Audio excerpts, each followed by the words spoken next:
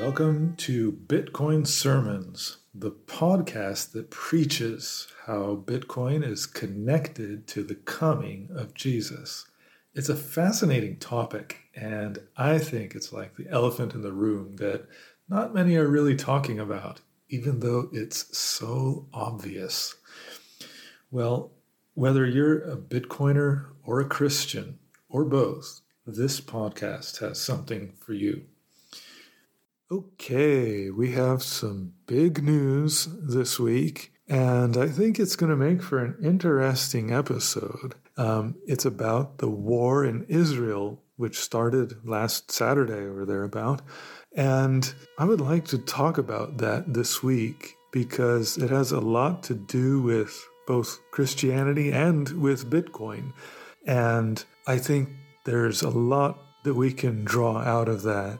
And I guess, first of all, just to kind of set the context, the Bible obviously speaks a lot about the nation of Israel in a historical sense, through the historical accounts of what happened in ancient Israel.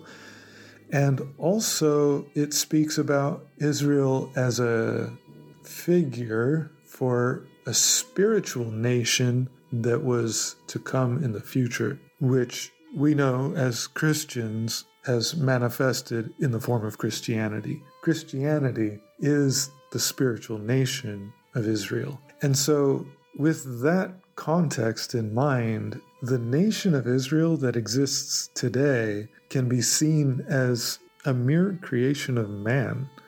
And that's not to say it has zero role in biblical things today, but it is important to keep that in perspective, that the nation of Israel today is not exactly word for word what the prophecies of the Bible are about. The nation of Israel today is largely under the control of secular powers that are, for the most part, not Christian and not in accordance and in harmony with the things of God. There's a guise of wanting to follow the Jewish traditions and things like that, which has a semblance to the Bible.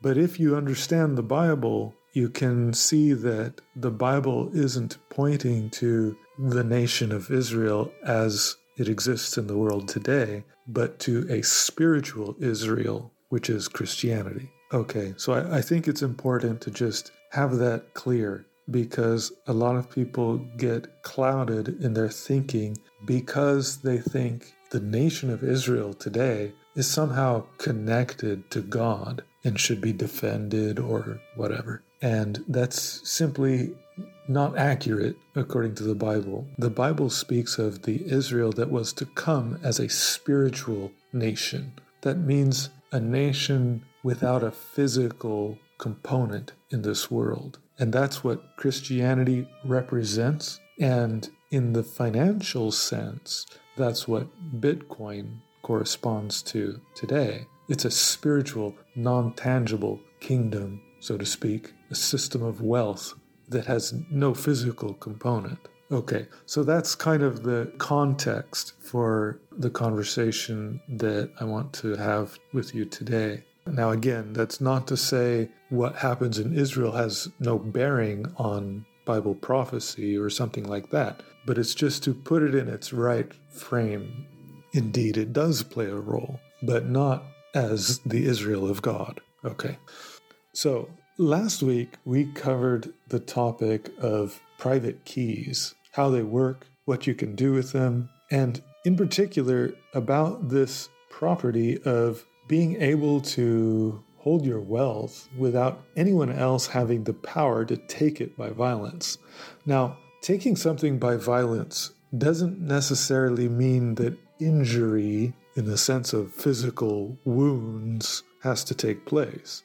So, for example, if someone threatens you and says, "Give me your wallet," and they threaten you at gunpoint or at knife point, that is violence, even if you hand over the wallet and they don't actually harm you. The act of threatening and coercion is itself violent. To put it in the Pope's words, the thought process is violent. That's terrorism in essence.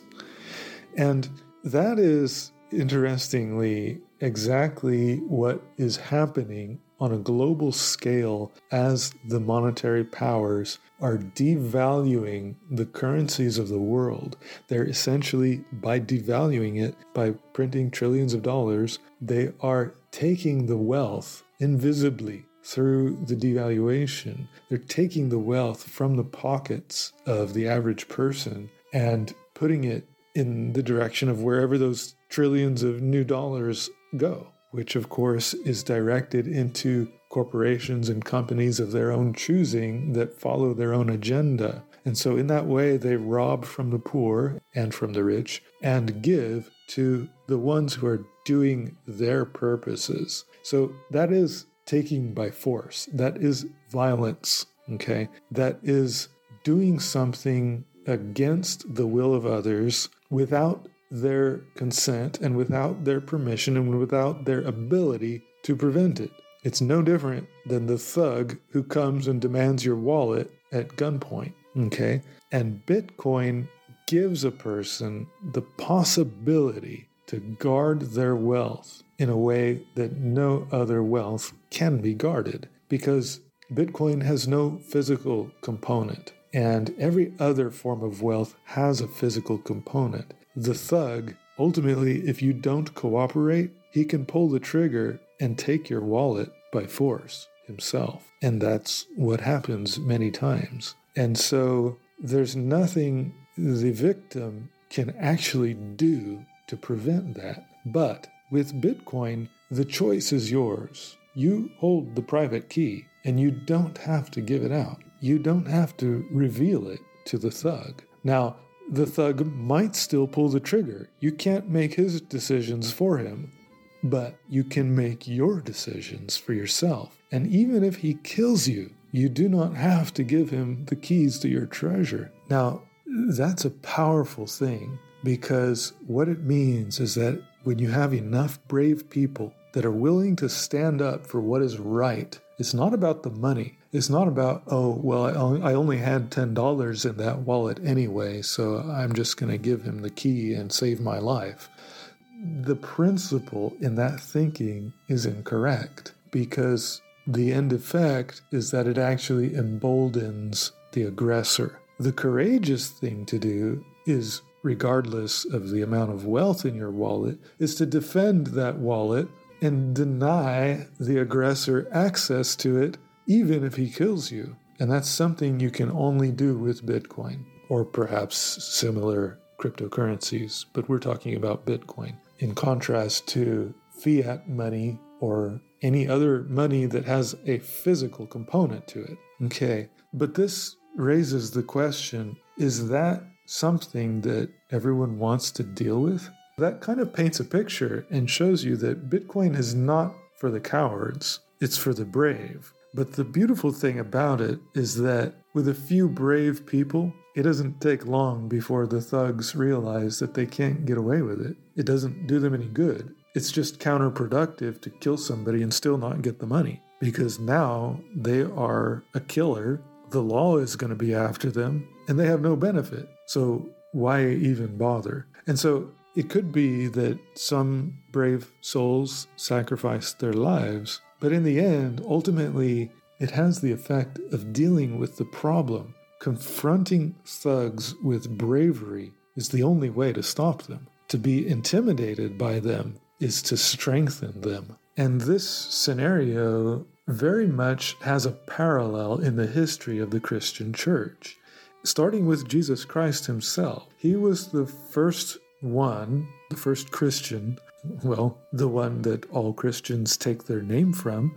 He is the first one that, for the sake of the new kingdom, suffered torture and death. And yet, they could not take it from him. They could not make him deny the fact that he was the Son of God. They could not take away his estate as the Lord of heaven. And the New Testament makes it very clear that what Christ did in sacrificing his life for the cause of God was that he secured the kingdom of heaven. By his perfect obedience as the Son of God, he secured the kingdom of heaven, which was his by right, and he essentially willed it to the church. Now, this is deep, friends, okay? He willed it to the church, and then by his death, that will went into effect. And the proof of that was the outpouring of the Holy Spirit on Pentecost as a down payment or earnest, as the Bible calls it, for the inheritance of the heavenly kingdom.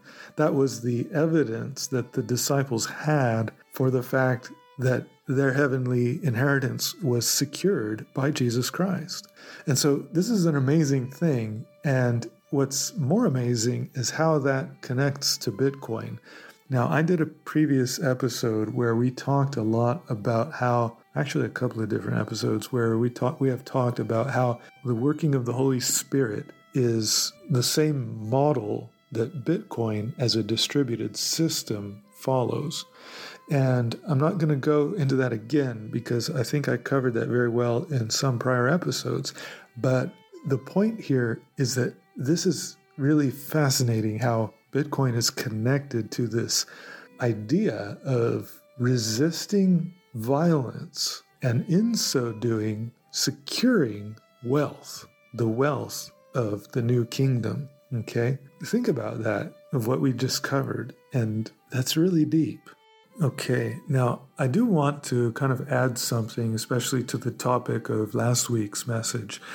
And last week, again, we talked about the private key, how to protect it, and particularly about this concept of memorizing your private key as a way of keeping it private and secret and entirely within your power.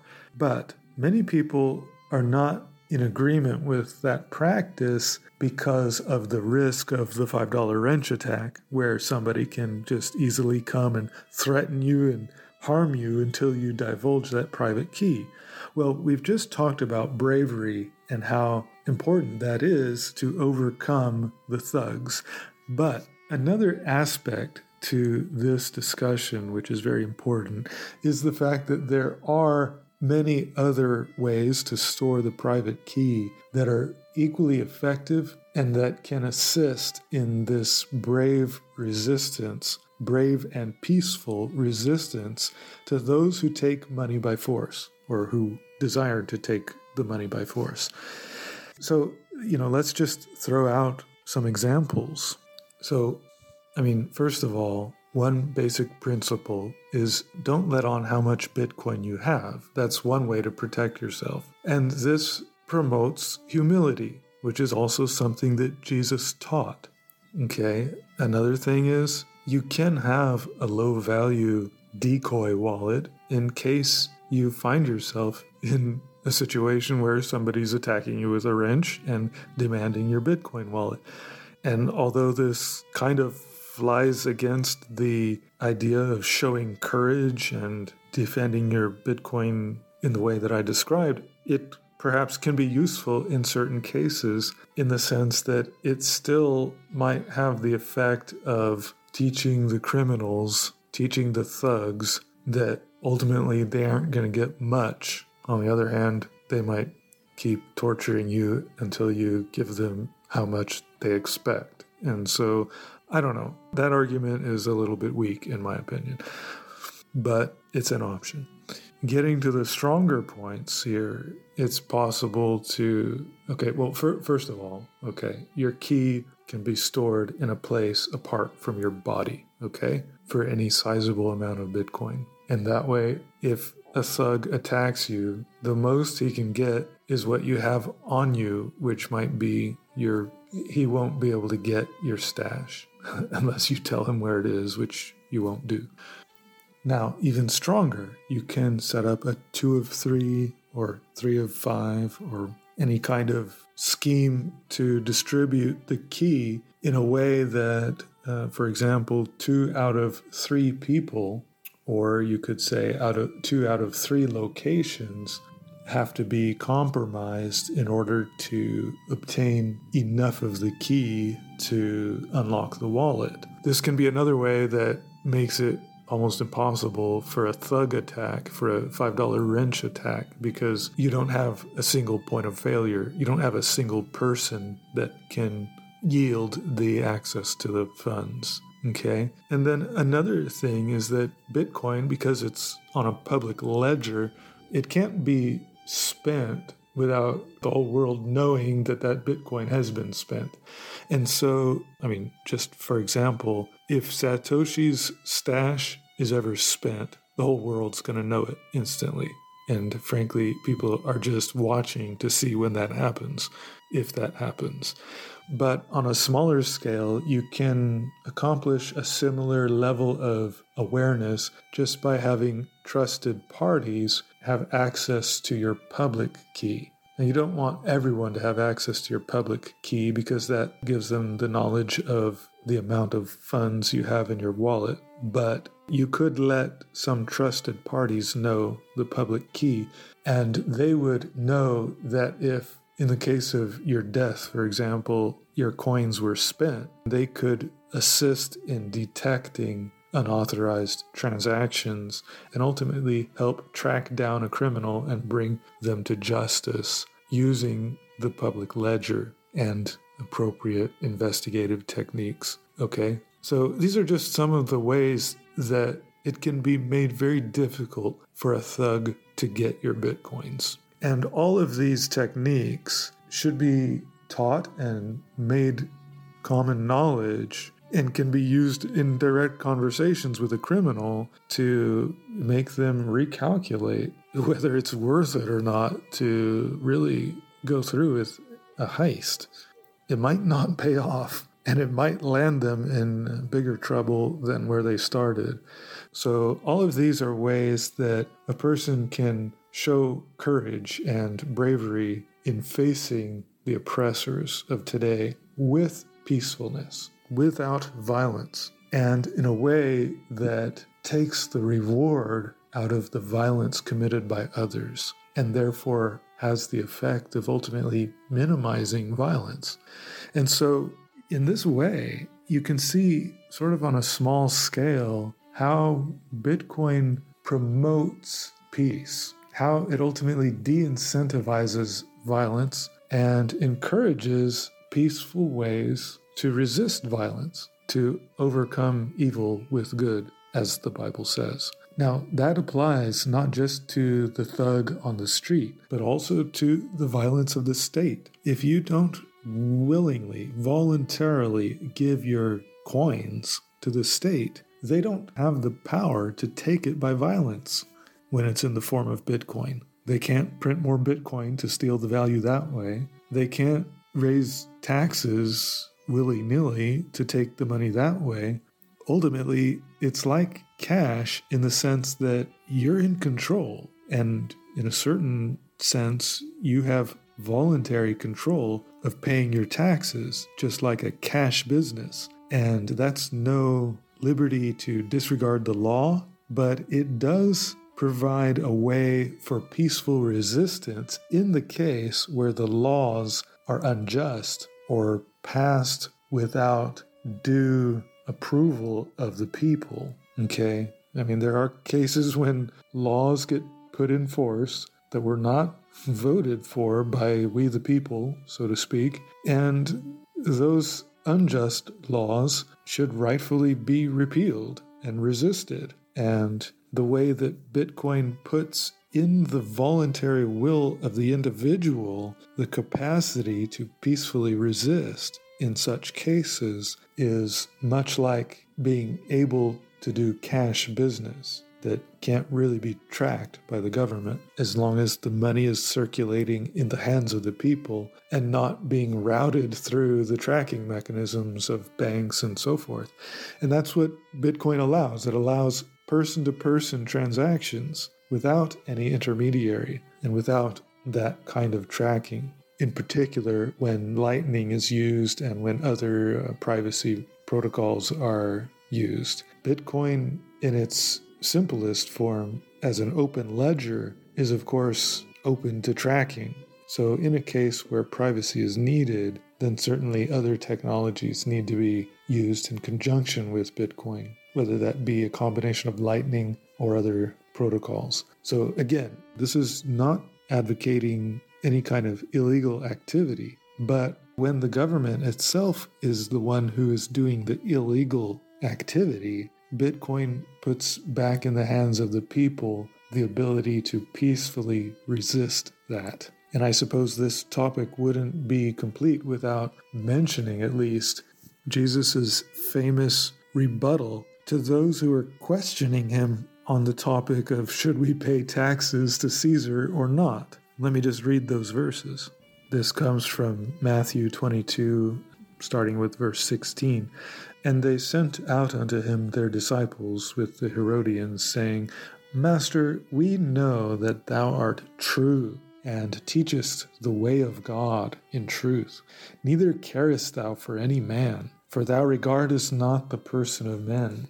So, right from the beginning, they kind of tried to butter him up and praise him for not being a respecter of persons and for speaking the truth clearly without regard for human authority. And in a way, they were kind of trying to set him up to speak against Caesar's authority to enforce taxes. And they said, Tell us therefore, verse 17, what thinkest thou? Is it lawful to give tribute unto Caesar or not? And by lawful, they meant, is it legal according to Moses' law? In other words, according to the way of God. Is it according to God's law to give tribute unto Caesar or not? So to phrase that in today's context, the question is, in the laws of Bitcoin, code is law, and Bitcoin puts in your power the decision of who you pay and who you don't. So it's up to you if you pay taxes. So according to code is law, is it lawful to pay taxes to the government or not? That's the question we could pose today. But, verse 18, Jesus perceived their wickedness. So what is wickedness in this case? Trying to get out of taxes that are legitimate? Perhaps. Trying to trap Jesus in his words? Perhaps. Whatever their wickedness was, Jesus perceived it and said, Why tempt ye me, ye hypocrites? Show me the tribute money. And they brought unto him a penny, a coin. Now that's interesting, okay? What coin did they bring him? Well, obviously it was a piece of tribute money. It was a piece of the money that was in circulation at that time that was minted by Caesar's authority, okay, ultimately. So the question is then, how would that apply to today?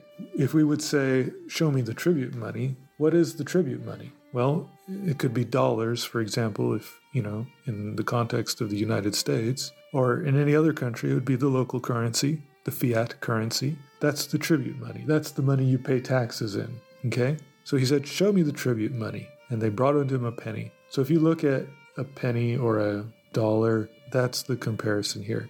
And he saith unto them, whose is this inscription and superscription? In other words, who is on the dollar bill? George Washington. They say unto him, Caesar's. Then saith he unto them, render therefore unto Caesar the things which are Caesar's, and unto God the things that are God's. So now it really gets interesting. When they had heard these words, they marveled and left him and went their way. So that answered it for them. They were like, wow, there's nothing we can say to that. So what does it mean? Render therefore unto Caesar things which are Caesar's, and unto God the things that are God's. Well, first of all, you have to recognize the fact that the coin that was in question, the penny that they brought to him, had Caesar's inscription. Now, if something has your name on it, then that's your thing, right? And so that was Caesar's coin. He minted it, or it was under his authority that it was minted. And so in today's world, when you have a dollar bill in your hand and you look at it and you see President George Washington on it, and you know that this dollar bill was minted by the United States government, that's like Caesar's coin. It was created by the authority of the U.S. government, and that makes it theirs. That's what fiat means. But on the flip side, Jesus said, and unto God render the things that are God's. So what is God's and what is Caesar's? Well, as long as you're transacting in dollars, you're transacting in what is Caesar's. That's his economy. That's the money of his kingdom. The dollar bill is the United States currency. That's the money of that nation.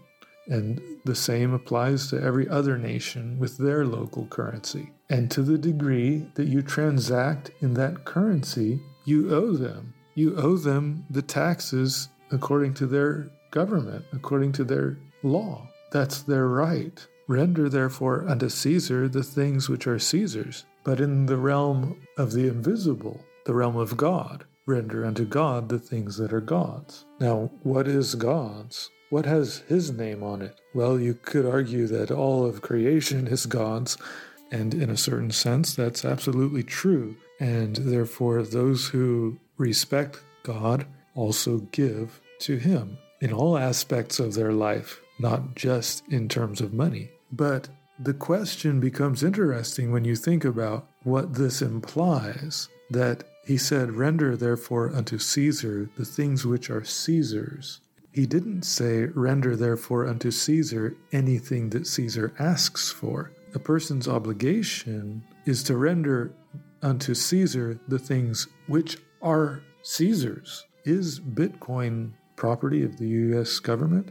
Does it have the name of George Washington on it? Or does it have a different name, namely Satoshi Nakamoto? When you pay with Bitcoin, are you paying with Satoshis or are you paying with George Washingtons? You're paying with Satoshis. So what tax should you be paying? What fees should you be paying? Fees to the U.S. government? Taxes to the U.S. government? Or taxes to Satoshi? Taxes to the system, to the network, to the miners who are all operating under the authority not of the U.S. government directly, but under the authority of a system, a distributed system that has no other owner than the people themselves or ultimately God. If the Bitcoin network is owned by the people, then it only stands to reason that the taxes should go to the people. And that's exactly what happens when transactions are mined. The fees go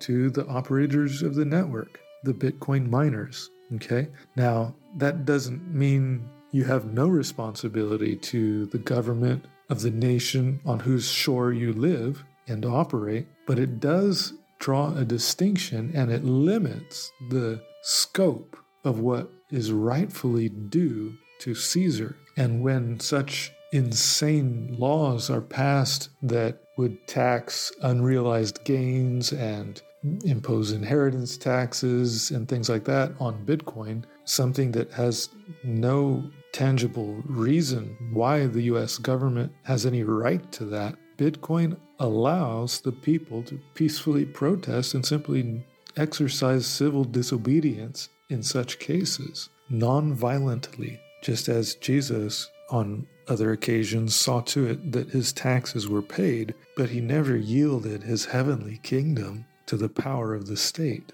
He kept that free of encumbrance as a gift to his posterity after his death. Okay, so I think this is all important and significant, but I still want to come back around to this topic of the war in Israel. Now, an important principle that I think we can take away already at this point is that the nature of the financial system that underpins society has a profound influence on the society itself. And so when you have a system of money like the US dollar, which can be inflated, which is no longer connected to gold, and therefore can be inflated arbitrarily, and the wealth can be taken and is taken on a regular basis from the holders of that currency and redistributed through the channels of unelected powers according to their choosing.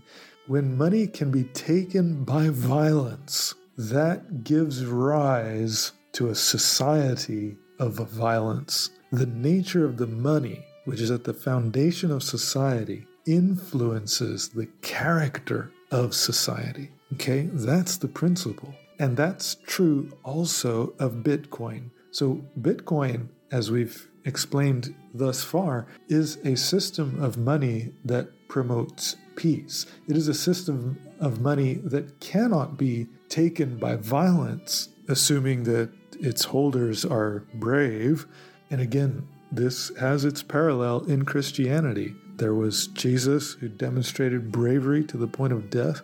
There were the martyrs of the early church, whose blood was seed for the church, meaning that the more they were killed, the more it promoted the growth of the church. And in that way, we don't have martyrdom today among Christians for the most part. And the reason is because basically the big government powers realized, it's counterproductive. The more we kill them, the more they spread. And so instead, they make tolerance laws, and they go to the other extreme and dilute Christianity through tolerance. But they realized that they could not win against the courage of Christians, of the martyrs.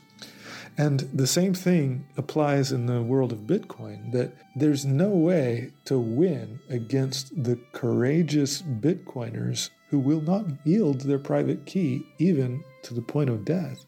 And as we show that courage, we defend Bitcoin in the same way that the martyrs defended the church, defended Christ, and allowed and actually contributed to its growth. When you kill somebody that is wealthy in Bitcoin and those keys are lost and that Bitcoin is forever locked, that value is redistributed to the rest of the Bitcoin community. Not the coins themselves, they aren't redistributed. But because those coins are taken off of the hard money cap, it reduces the hard money cap in effect. It reduces the money supply and therefore contributes value equally to all other Bitcoin holders. That's a kind of redistribution of wealth that is fair and that has the opposite effect of the redistribution of wealth that is being done by the dollar or with the dollar. Okay, so courage is important, and as courage is exercised, it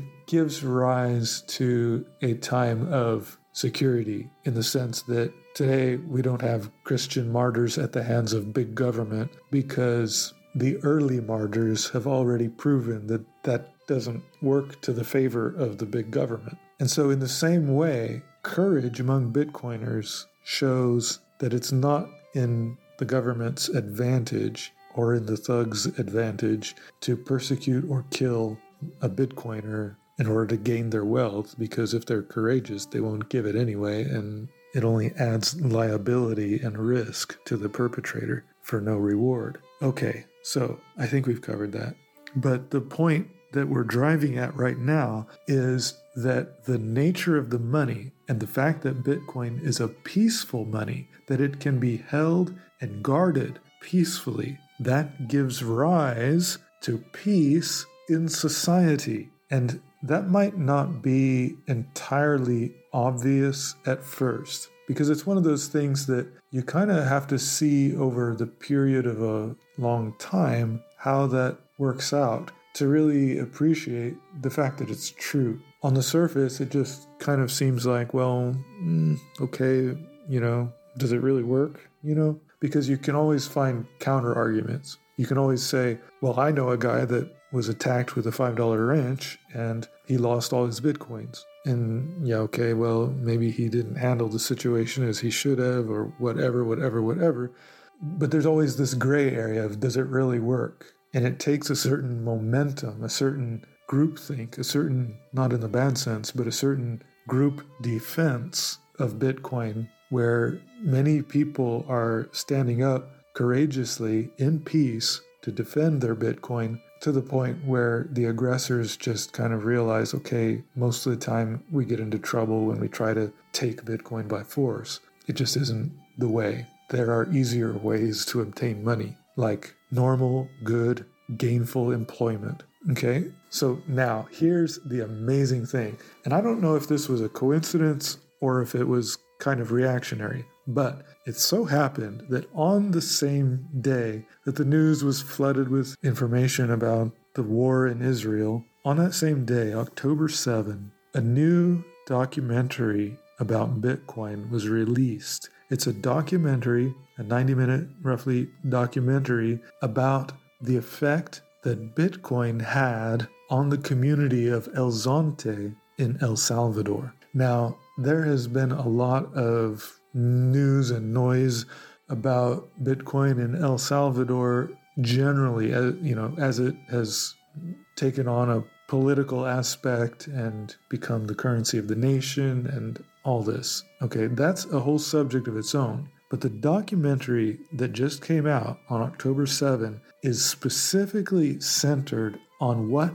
Bitcoin did in the community of El Zonte, Bitcoin Beach as it's known. And when you watch that documentary, you really gain a perspective for how Bitcoin changes the world for the better. And you find out that it's a lot less emphasis on Bitcoin and a lot more emphasis on people, on relationships, that Bitcoin simply enables. It sort of frees the people, liberates them to be who they should be, better people. And what I found quite interesting was the fact that the documentary recounted how in the past 20 years or so, since the dollar had an influence in El Salvador, that things went to the negative. It showed, first of all, how the country went downhill specifically because of the influence of the dollar over the course of 20 years, and then how in recent years things have begun to turn around in the community of El Zonte because of the influence of Bitcoin. And this really shows in real life, in a practical illustration, one that's big enough, a whole community, to show how the circular economy in a community actually has an effect on that community. It's big enough to show that, but also small enough to be somewhat isolated from all of the political and other things that just tend to confuse the situation. So it was a nice isolated experiment. And what this shows, it shows in a nutshell, so to speak, how Bitcoin, because of its fundamental principles, contributes to the good of society. It banks the unbanked. It makes it possible to transact between other people, person to person, to facilitate true economy on a local scale without the hand of big government reaching down to oppress the people and to siphon off the wealth that is created by the people themselves without the positive assistance of the government. So it really shows, sort of in a nutshell, how Bitcoin as a system, because of its properties, how it changes the face of society just by virtue of its use, in contrast to the use of other currencies that have other properties that contribute to violence, a violence that is still being felt in El Salvador to this day because of the dollar's influence. And so you can find this film. It's called Dare to Dream, and you can purchase that online and watch it yourself. And your purchases go towards a good cause, of course, but more importantly, the content of the documentary is just highly recommended. I highly recommend it. And it really illustrates this point that we're making in today's message, that the nature of the money which underpins a society has a profound influence on the character of the society itself. And this is why, in conjunction with recognizing that Bitcoin is a monetary system that's patterned after the kingdom of God, this is why I can only recommend Bitcoin and not any other currency. Okay, I feel like we spend a lot of time building up to that point and then not much time explaining the point itself. But I guess just to kind of drive the point home, I think it's not just coincidence that the documentary was published on the same day that war broke out in Israel. And it really begs the question of each of us individually. Do we want to live in a world where war is the norm and the inevitable?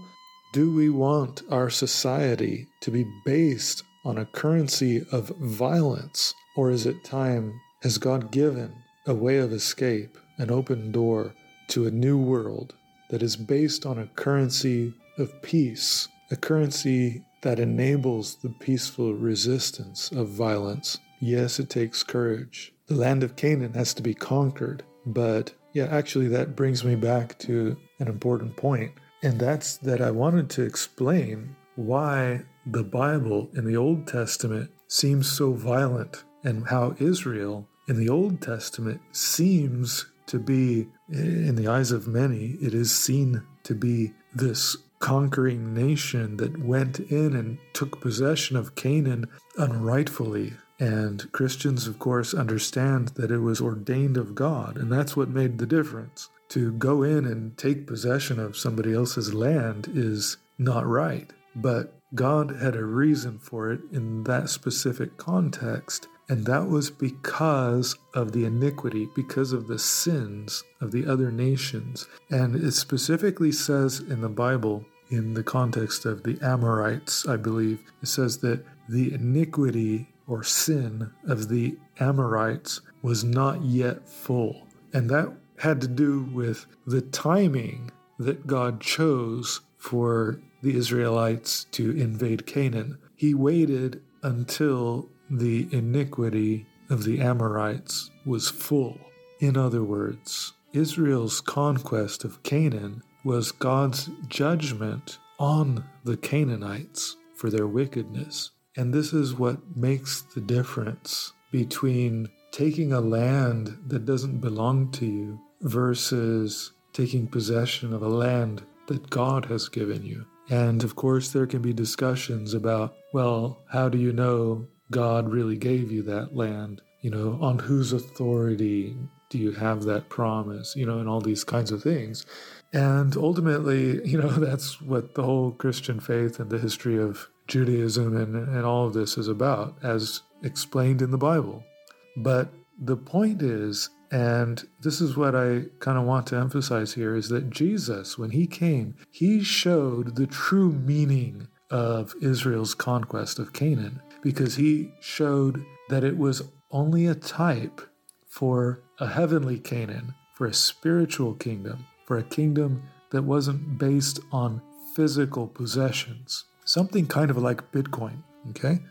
And that in that kingdom, it was a kingdom of peace. Therefore, Jesus is called the Prince of Peace, as it says in the book of Isaiah, which is, by the way, an Old Testament book written in the time period when Israel was still a warring nation.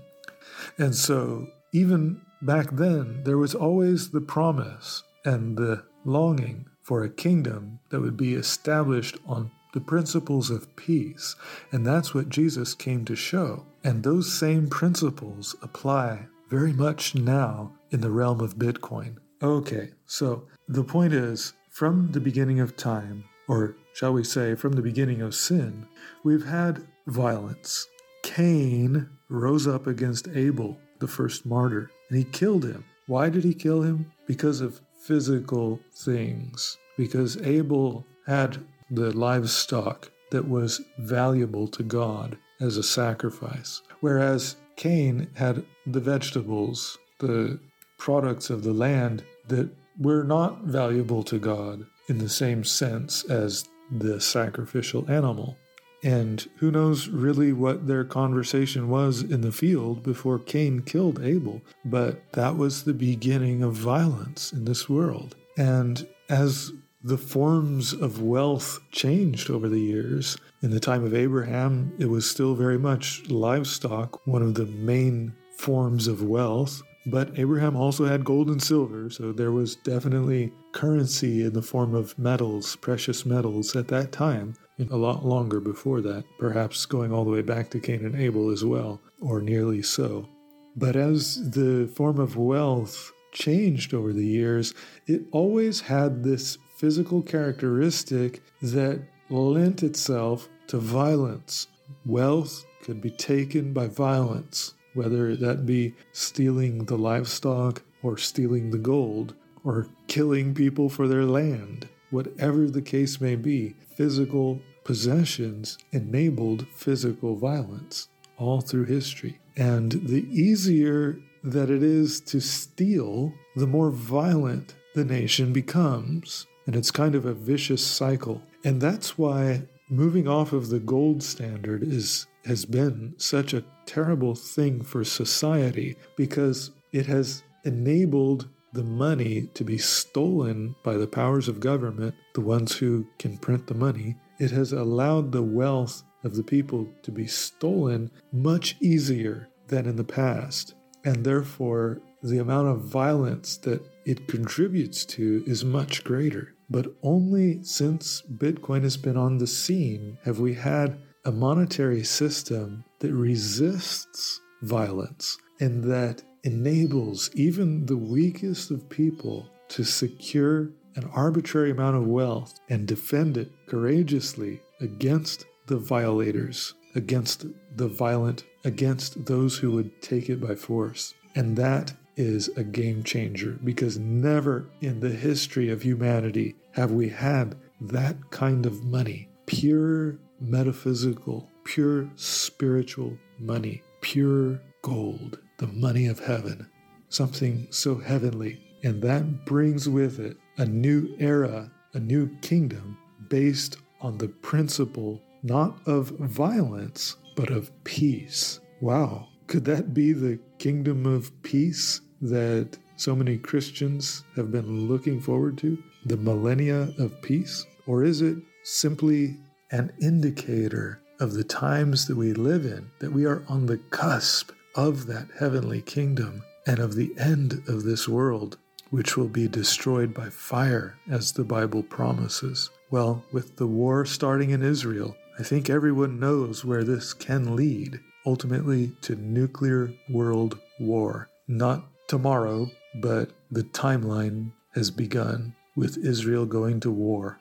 So the Bible speaks about the end of the world being like the flood of Noah that destroyed the whole world, and only 8 souls were saved at that time. And the Bible teaches that the end of the world is going to be like that, except the world is going to be destroyed by fire and not by water. A fire that has the potential to melt the elements. That's what nuclear bombs are capable of doing. They literally melt the elements, changing the elements from one to another through the intense heat and pressure of these nuclear reactions. Okay, so the point is, we are facing the end of the world and the coming of Jesus Christ. And that's where the nation of Israel, in the modern sense, over there in the Middle East, not in the spiritual sense, that's where the physical, literal nation of Israel does play a role in Bible prophecy.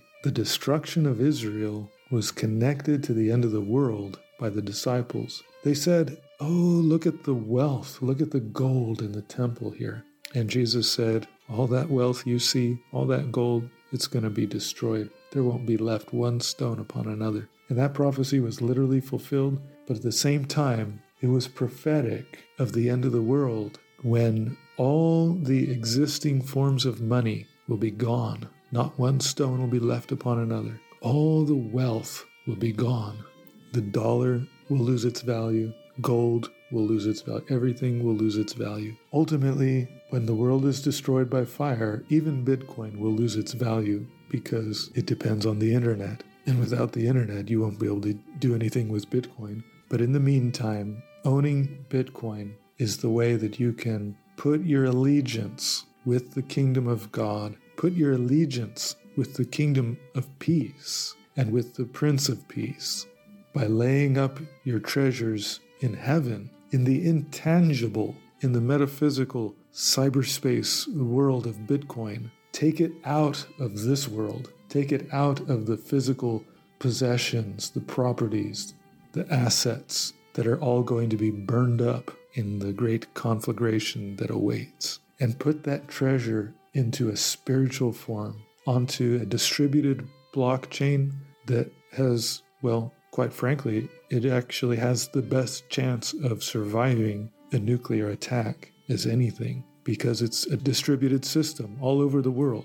And if anything survives a nuclear attack, it's going to be Bitcoin, because it is so well distributed. But you won't be able to use it without the internet. It'll just be sitting there, hodled on the blockchain, useless until until the internet is restored, which, if the world is destroyed as completely as it was in the time of the flood, that will never happen. So, the moral of the story is put your money in Bitcoin to show your allegiance with the kingdom of God. But more importantly than anything else, get right with God. Accept Jesus Christ as your Savior, the one who founded the kingdom of peace in the first place. Let His peace fill your heart, that you may have a part in His kingdom, which is right around the corner. Remember the old Canaan. It was their sins for which God judged them and caused Israel to win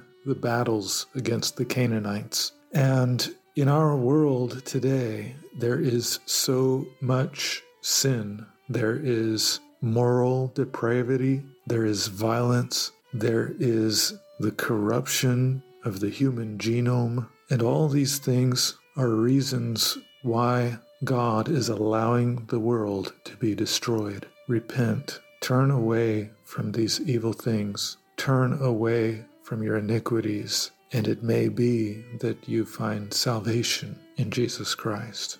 Bitcoin is a system. It is a technology. And it's in alignment with the principles of God's kingdom. But ultimately, it's Jesus Christ who can save. And if your life and your heart is not in harmony with Him, then nothing else can save you. Only through the power of Jesus Christ in your life to help you overcome evil. Only that way is there salvation. There is no other name under heaven given among men by which we must be saved. So take these things seriously and turn away from evil before it's too late, and do all in your power to secure what is good, to invest in the kingdom of God, and to warn others of the calamity that's coming on the world, and that Jesus Christ is the only answer. God calls us to peace, but that doesn't mean that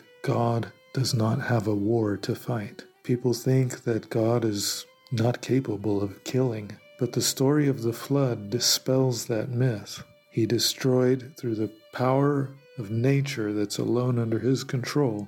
He destroyed the whole world except for 8 people that were saved by His grace because they were obedient to Him in building the ark. And it is the powers of nature today that we see the fires burning, the global warming to the degree that it actually is happening. These are things that, although mankind might influence, ultimately the powers of nature are so great. Even the astronomers admit that in due time the sun will scorch this earth. So the powers of nature are so great that ultimately man is powerless against them. And ultimately salvation comes only through fidelity to God. Any other rebellious form of existence, of trying to secure the world apart from fidelity to God, is a lost cause, because ultimately the power is in God's hands. So give your respect to Him and let Him do His work in your heart to change you and adapt your character to be compatible with His kingdom, so that you can live in harmony in a kingdom of peace and not be dependent on the systems of violence that this world has taught and practiced for all the millennia prior. All right, so let's leave it at that. It's a bit of a doom and gloom sermon, but on the other hand, it's also very bright in the sense that it shows how the kingdom of peace, the kingdom of the Prince of Peace, is right at hand. Whether you think of it in the terms of Bitcoin, which today you can put into practice, you can step foot into the kingdom of the Prince of Peace today by moving your assets into Bitcoin. But it also shows, in connection with the war that has started in Israel, that the literal, the heavenly, the actual physical heavenly kingdom is coming with Jesus Christ. And soon, very soon, you'll be able to step through the fire into that kingdom. God bless you. I hope this message was a blessing, and I hope it gives a welcomed perspective on the war in Israel. And if you have any comments, feel free to share them. Okay, so let's close there. That brings us to the end of the episode. I hope you enjoyed it. And as always, if it has been a blessing to you, please share it with others. If it has provided value to you, please consider supporting it and search for Bitcoin Sermons on Nostr for updates, and subscribe to Substack, bitcoinsermons.substack.com. Have a blessed week, and I'll be looking forward to next time.